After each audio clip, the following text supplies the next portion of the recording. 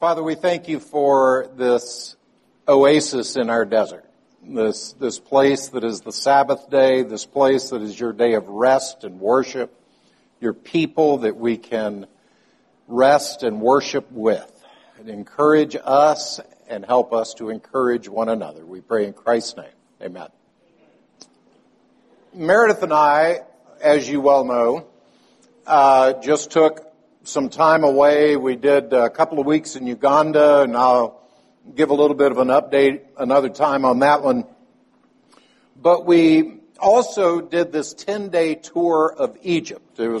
This year's our 30th anniversary, and figured we're already getting the plane tickets paid for, so let's tack on this really cool bucket list trip.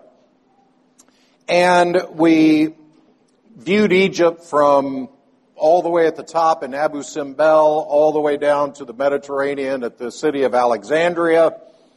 And that involved a couple of domestic flights. So on one of our flights, we are sitting, there's 3 seats together. I'm sitting by the window, Meredith sitting in the middle seat, and Meredith doing what she always does, ends up becoming best friends with this young lady who's sitting next to her from China. And so the young lady's name is Zoe, and of course Meredith being who she is, by the time that we got off the plane, we were taking selfies, and she was crying at the thought of leaving us and determining that she's going to come visit us here in D.C. and all of that normal stuff that is the burden of my life. But at one point, Zoe asked, and so I want you to put yourself in her mind, in her shoes. This is a young girl from China. English is a fairly new language for her. She has absolutely no background in Christian religion. She has no background in the church at all. And she's taking this tour in which she's seeing a lot of Coptic churches. Because Egypt, 10% of the country is Coptic. And so she asks Meredith, what is the difference between Coptic Christianity and everything else? What I know as Christians, either Roman Catholics or evangelicals or whatever. What is it about the Copts that makes them different? And so Meredith, being who she is, turned to me, who was not paying any attention to the conversation at all, and said, Phil, why don't you answer that question? And so off the top of my head, I had to give this little 5-minute speech about what the difference is between Coptic Christianity and what we would consider historic Orthodox Christianity. And I noticed as I was giving this little speech that like 4 or 5 rows around us went completely quiet and were listening to my speech. And I'm not sure it's because I was brilliant by any stretch, but I think it's because everybody wonders, especially if you're going to Egypt and you just haven't really done any study of theology or church history. Why Copts? Why Coptic Christianity? And so partially, this is further reflection on Zoe's question. We gave her the address to our website and told her I'm actually preaching through Exodus right now. A lot of Egyptian themes involved in Exodus. But if she so chooses, she can look up the Sunday school class and get a more full answer to the question of why Copts? What is the difference between Copts and everybody else? So here's a quick thumbnail sketch. And we begin with Rome, Constantinople, Egypt, and Syria. That's the ancient world as we know it. Someone turn to Acts chapter 11 and read verses 19 through 30, please.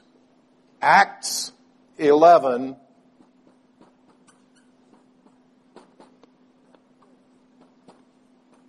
(19 to 30).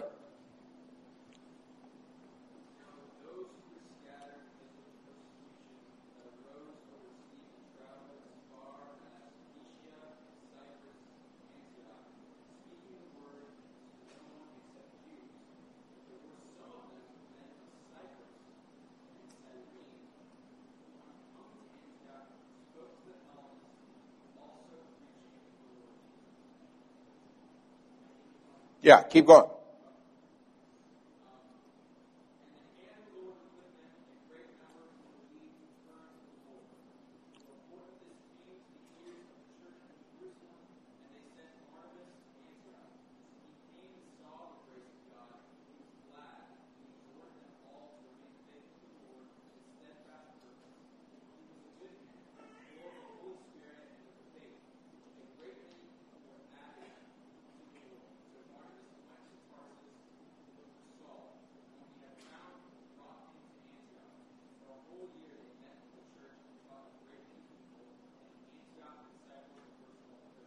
Okay, so pause right there. So why is Antioch historically such an important place in the story of the early church? What is introduced to Christianity at Antioch? The word started with an H. The Hellenists. It's at Antioch that the gospel is no longer exclusively being preached to Jews, but it's also bringing the Hellenists in, the Greeks. They're bringing Greek people into the church. Now this will lead on to Acts 15 and the question, do these Greek converts have to keep the Jewish ceremonial law or not? So it becomes a problem right out of the gate as we figure out how Jew and Gentile together make up this new body. But here is where it all begins. It begins in Antioch when the Hellenists come in. And it's there that we first take the label Christian. So every Christian ever since in the history of the church, that's where your mothership is. It's that church in Antioch. And the Greeks, the Hellenists, coming in and creating this new body.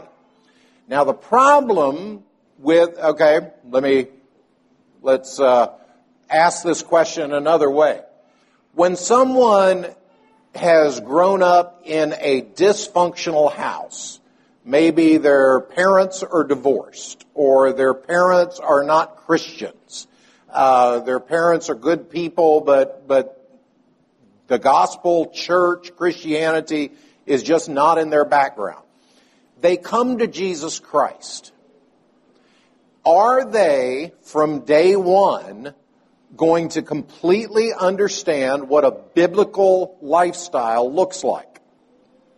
Not at all. They're going to bring a lot of their own worldview in. They're going to bring a lot of their own baggage in. Now, to try to get you to stick with me on this, because I think this is cool stuff, have you ever noticed the type of art that you see in Greek Orthodox cathedrals, churches, settings? Have you ever noticed the types of paintings? Icons. Do you ever look at those and think, wow, they're really bad artists?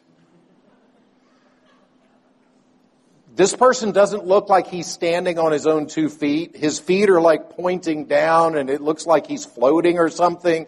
It looks like some weird South Park mashup of what the human figure is supposed to look like. It's a very non-realistic art.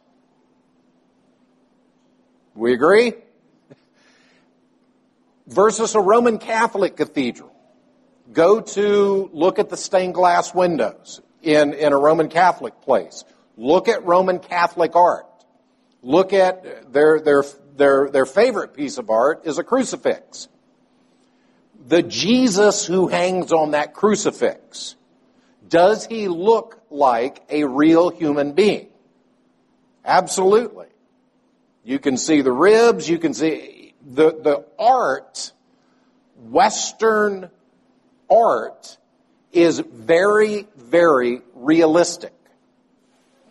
Greek art, Orthodox cathedrals, Coptic cathedrals, the art is not realistic at all. So if you know anything about your experience in looking at pictures or visiting different historic places, you know that there's a difference between these two forms of art.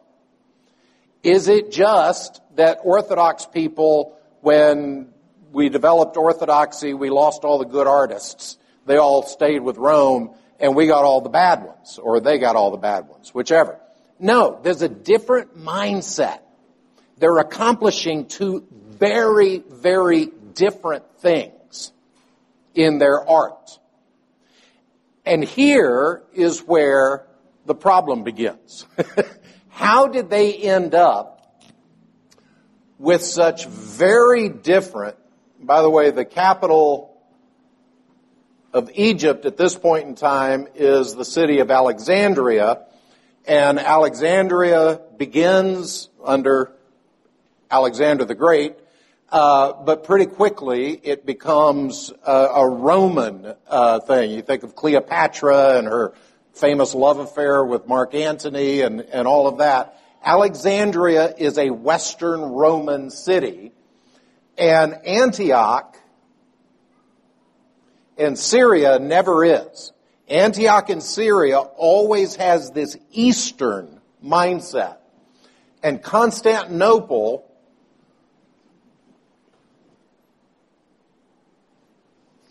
we'll get into possibly in a second. Possibly I may not get done with this today. But Constantinople tries to bridge the two. Constantinople tries to bring these two very different worldviews together. And what they do in Constantinople is the Council of Constantinople, which meets in 381, held by the Emperor Justinian and the Empress Theodora. They try to come up with a formulation that will pull these two very different worldviews into one body. And what they do is they officially declare a statement of faith that is found on page 852 in your hymnal, the Nicene Creed. This is after the Council of Nicaea, but this is a summary of what the Council of Nicaea all agreed on. And they make the Nicene Creed to be an official document of the Christian church. And that's the point at which you have this division between the two groups of people. Now the question is, why are these two groups of people unable to get along with each other? Why is there this division at all to begin with? And it goes back, those of you who have read any philosophy,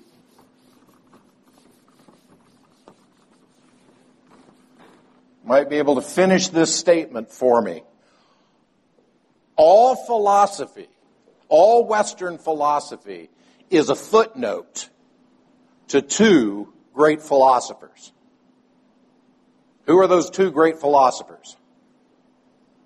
Plato and Aristotle.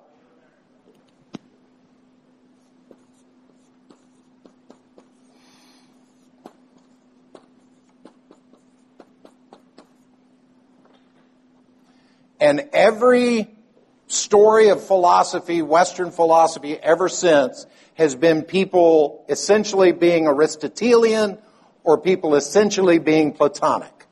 These two very different worldviews. And here's where it comes down into practice. The question is, how can I know what is good? How can I live a life that is a life that is good? How can I see good in others? I want a life under the glory of Christ, under the power of His Holy Spirit, guided by His Word. I want to do what is good. I don't want to do what is bad. And so how do I know what is good? How do I connect with God? Is your relationship with Jesus Christ, here's a easy test for you. Is your relationship with Jesus Christ knowing every Bible verse, knowing all of the catechism questions and answers, knowing systematic theology? The more that you know these things, does it necessarily mean the more like Christ you will be? No, absolutely not. You can know everything that there is to know about God. And James says, the demons also believe and tremble. You say you have faith, show me your faith by your works. And so that becomes, how do we live in what is good? How do we do what is good? How do we know what is good? How does my heart change according to what is good? And it gets down to Plato and Aristotle. Plato argues that the good, and so when I say good, I'm meaning everything good, this purity, this holiness, this walking like God wants me to walk, engaging with my wife, engaging with a young lady, engaging with a young man, engaging with my children, engaging in my work, driving down the street, someone cutting me off, and what is my response to it as I'm driving? All of these things that we know, how should we live the good that Christ has brought, Christ has transformed? How do we live what is good and live the life that is good? Both of these people are asking that very important question. And so the first part of that question is, how do we engage the good? Now, you could blow me off and you could say by reading your Bible. But again, you can read your Bible from sun up to sundown and go straight to hell. You can be a scholar of the Word of God and be an absolute son or daughter of Satan. Satan knew the Bible backwards and forwards, and he used it in the temptation of Jesus Christ. You can know intellectually, but there's some change of heart. It's a mystery. It's a very mysterious thing. I mean, Jesus says to Nicodemus, you must be born again. And Nicodemus goes, I have no idea what you're talking about. Isaiah, I believe it is, or Jeremiah, one of those two prophets. Can the leopard change its spots? Can the Ethiopian change his skin? Yet God will do that work. I will take out the heart of stone and I will replace it with a heart of flesh. There's got to be this connection with what is truly perfectly holy and good. And Plato will say of material things, so people,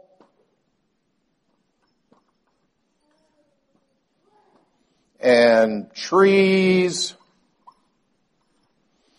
and flowers, all of these things that we see in the world around us, they're all going to be broken.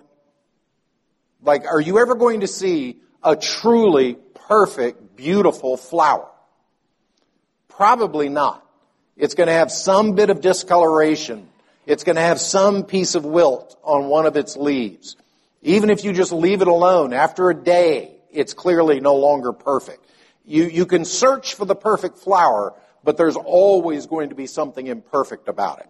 You can search for the perfect tree, but there's always going to be something that just isn't quite right. The perfect person, They're always going to be something that just isn't quite right about it.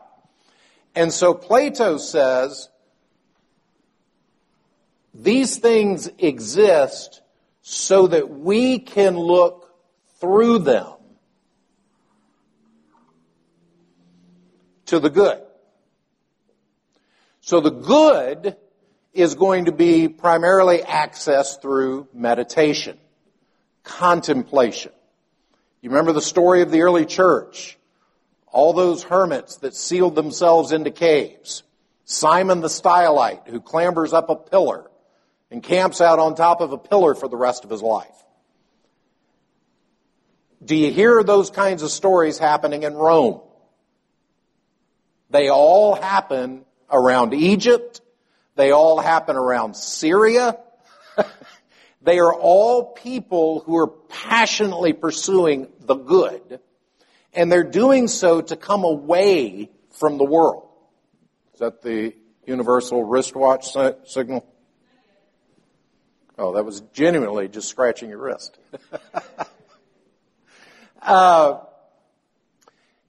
So when you think of art, when you think of Orthodox art, when you think of Greek Orthodox or Coptic art, that's why they don't look realistic. They don't want you to think that they're the real thing. They want you to look through this in meditation. The art of the icon, the art of the Greek Orthodox Church, the art of the Coptic Church does not look like things that you see. The people don't look like people that would be walking down the street. The trees and flowers and all of that, they don't look like trees and flowers that you would see around the street. And it's not because they're bad artists.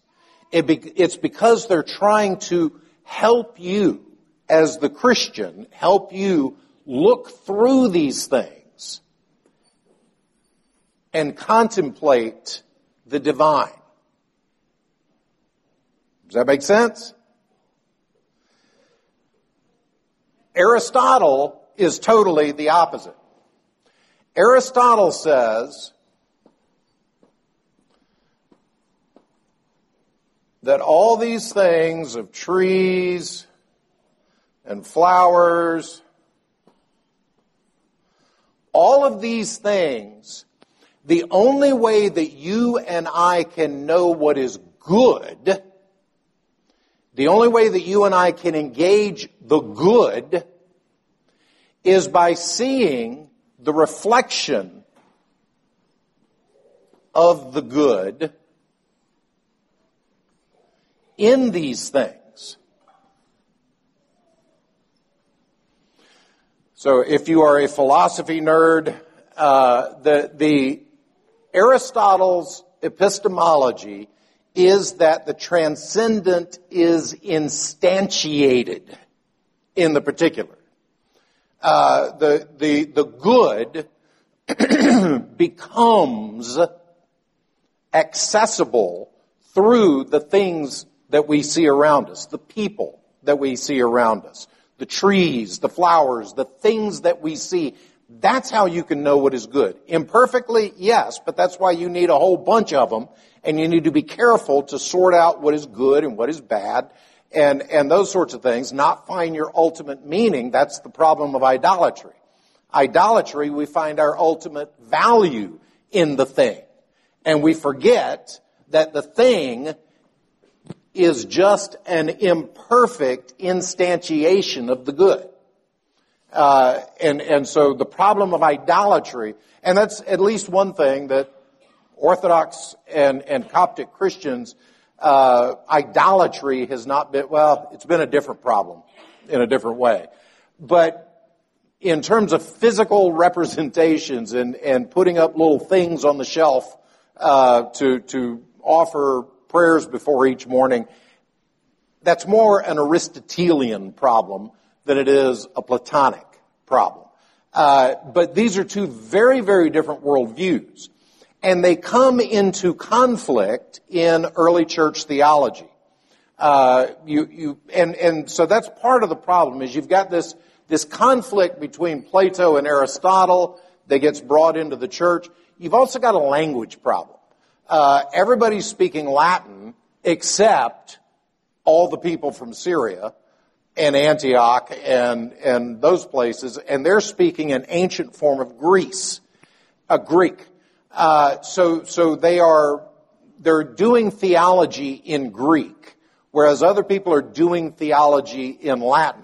And so you can imagine that if you were having an argument with someone whose primary language is Arabic, and it takes you 2 or 3 months to get your response to his point over to him, and then he's got to translate it, and then he writes his response, and it takes another 2 or 3 months to get it back to you, and you've got to translate it.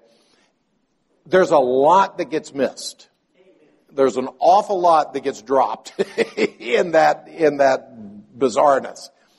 And so you have a lot of people that are speaking past each other.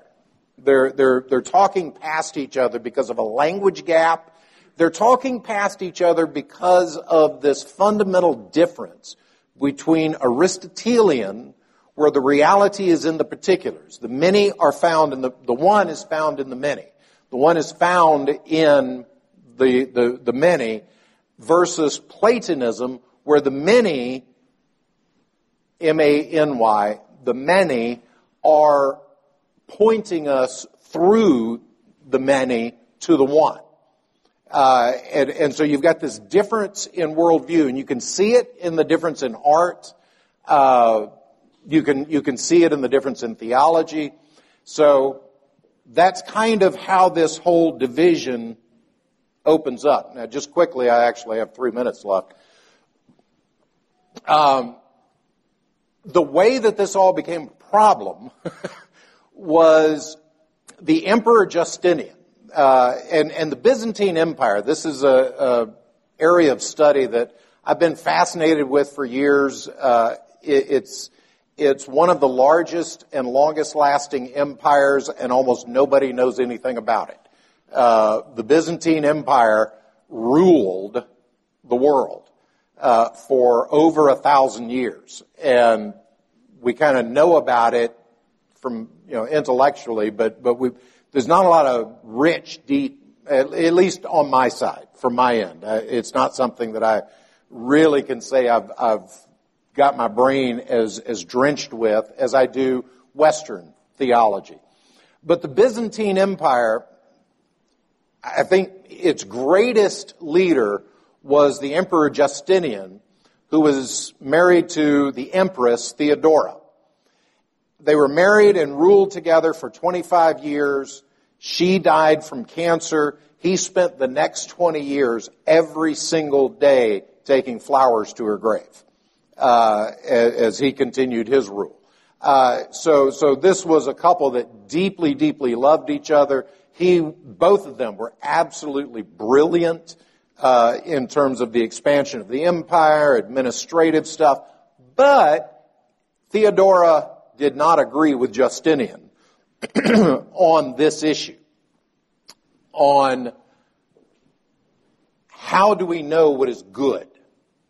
And Theodora was much more influenced by the Greek theologians that were there and offered her counsel, whereas Justinian was influenced more by Aristotelian logic and the Roman mindset, because Constantinople was Rome.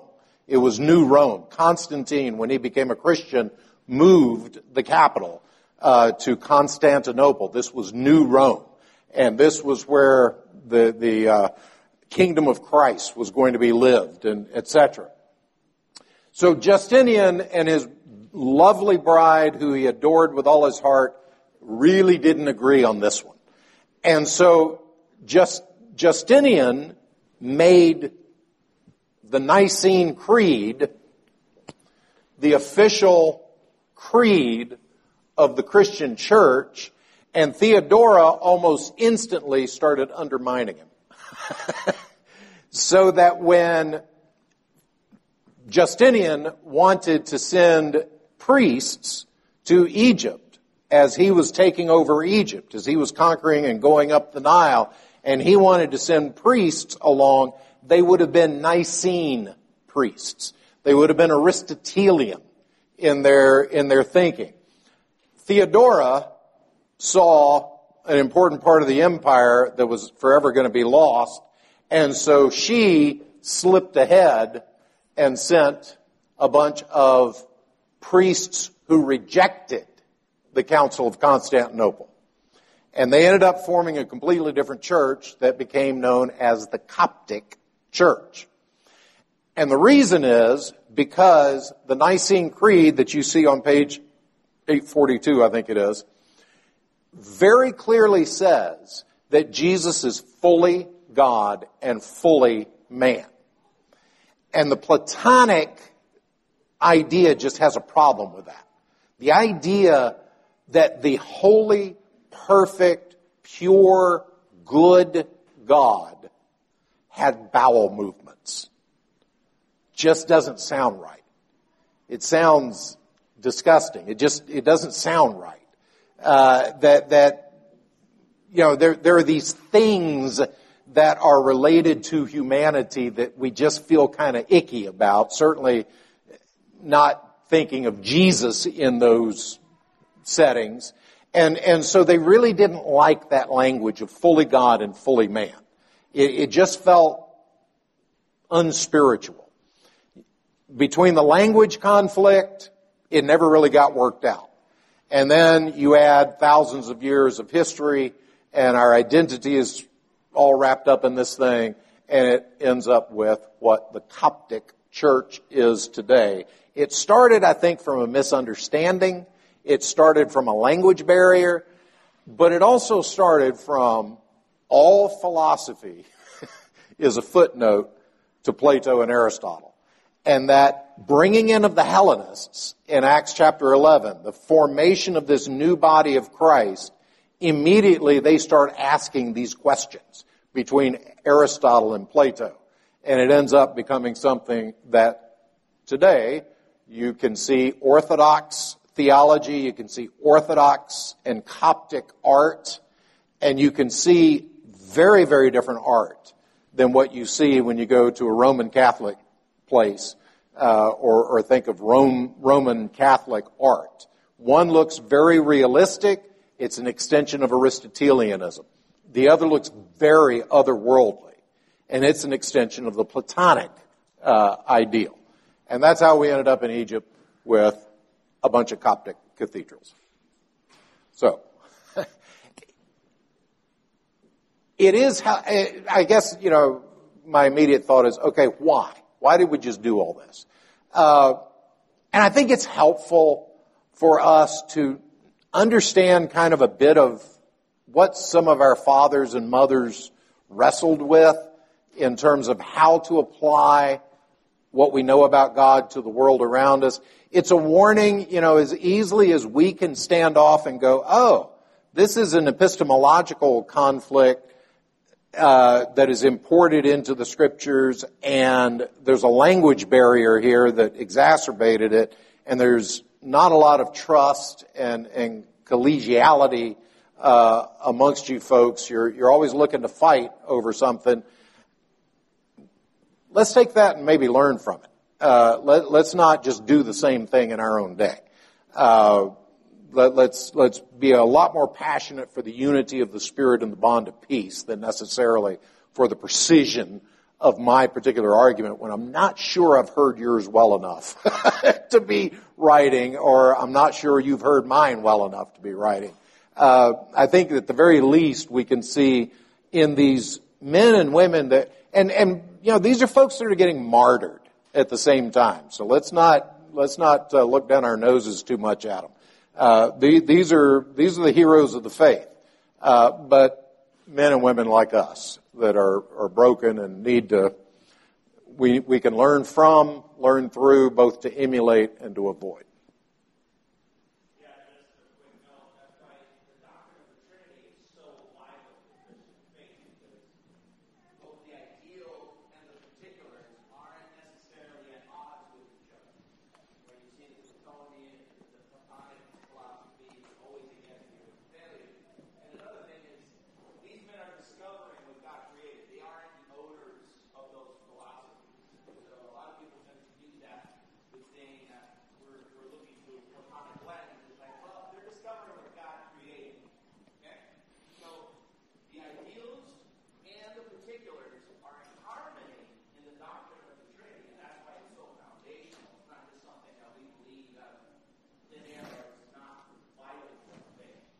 Yeah, that's absolutely right.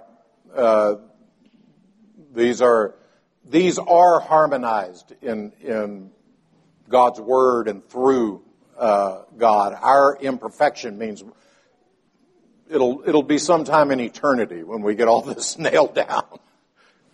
Lori? What exactly do the Coptics believe about Jesus Christ and about the Trinity? So that is a really good question. What exactly do the Coptics believe about Jesus Christ and the Trinity? And part of that is, well, the easiest and most accurate answer is it all depends.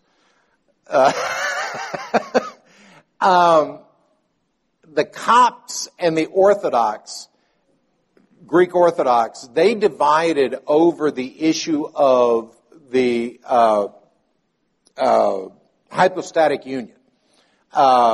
In Jesus Christ is fully God, Jesus Christ is fully man. And yet these two people, these two full natures, are brought together in one person without mixing one or the other. He's not a man who became God. He's not deity that got clothed in flesh. He's fully man, just like you and me. And at the same time, he's fully God. And how we get our brains wrapped around that is something that the church has never really done well. All we can say is fully God and fully man, one person. That's the best, that's the closest we can get. That's what Westminster says. But fully God and fully man, when we try to articulate, okay, how did that happen? Then the Copts are going to say, the Coptic Church would write capital F, capital G, fully God, small f, small m, fully man.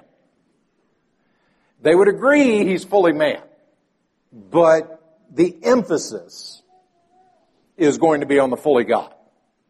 The Roman Church, what has passed down all the way through the Nicene Creed, the Athanasian Creed, the three forms of unity, the Westminster Confession, is going to say, we've got to keep both of those letters capitaled. He is fully God, and he is fully man.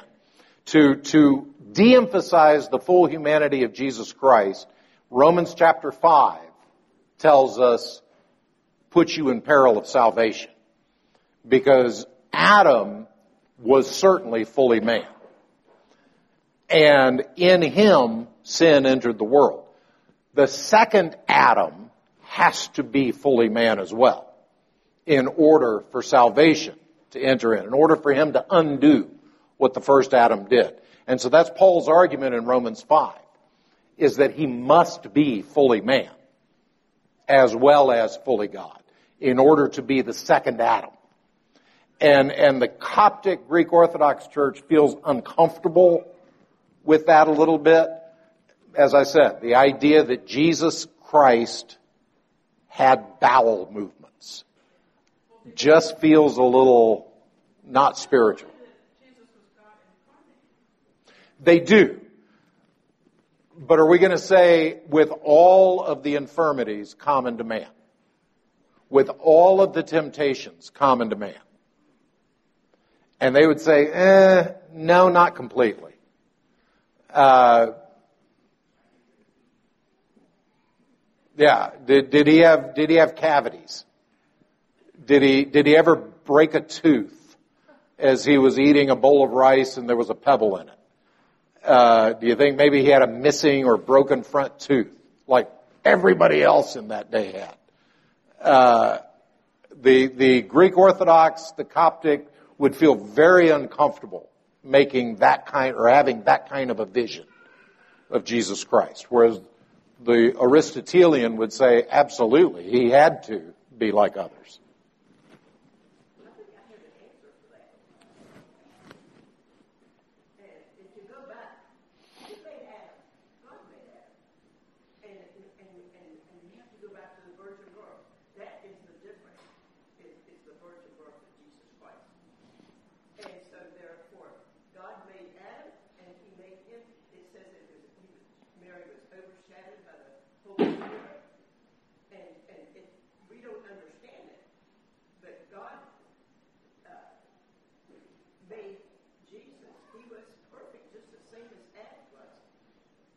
And But the virgin birth is the difference. that's right. And it's absolutely unique. It's absolutely unique to Jesus. That's right. Nobody else has been born of a virgin. That's exactly right. And so he becomes the absolute difference in all of that. But I have gotten the waving wrist now, so let me close in prayer and we can go to our time of fellowship. Father, we thank you that all of our questions will be answered one day, and they'll all be answered by us throwing our crowns at the feet of Jesus Christ and just praising and exploring more of your beautiful character. Help us to have that focus towards you and towards one another. In Christ's name.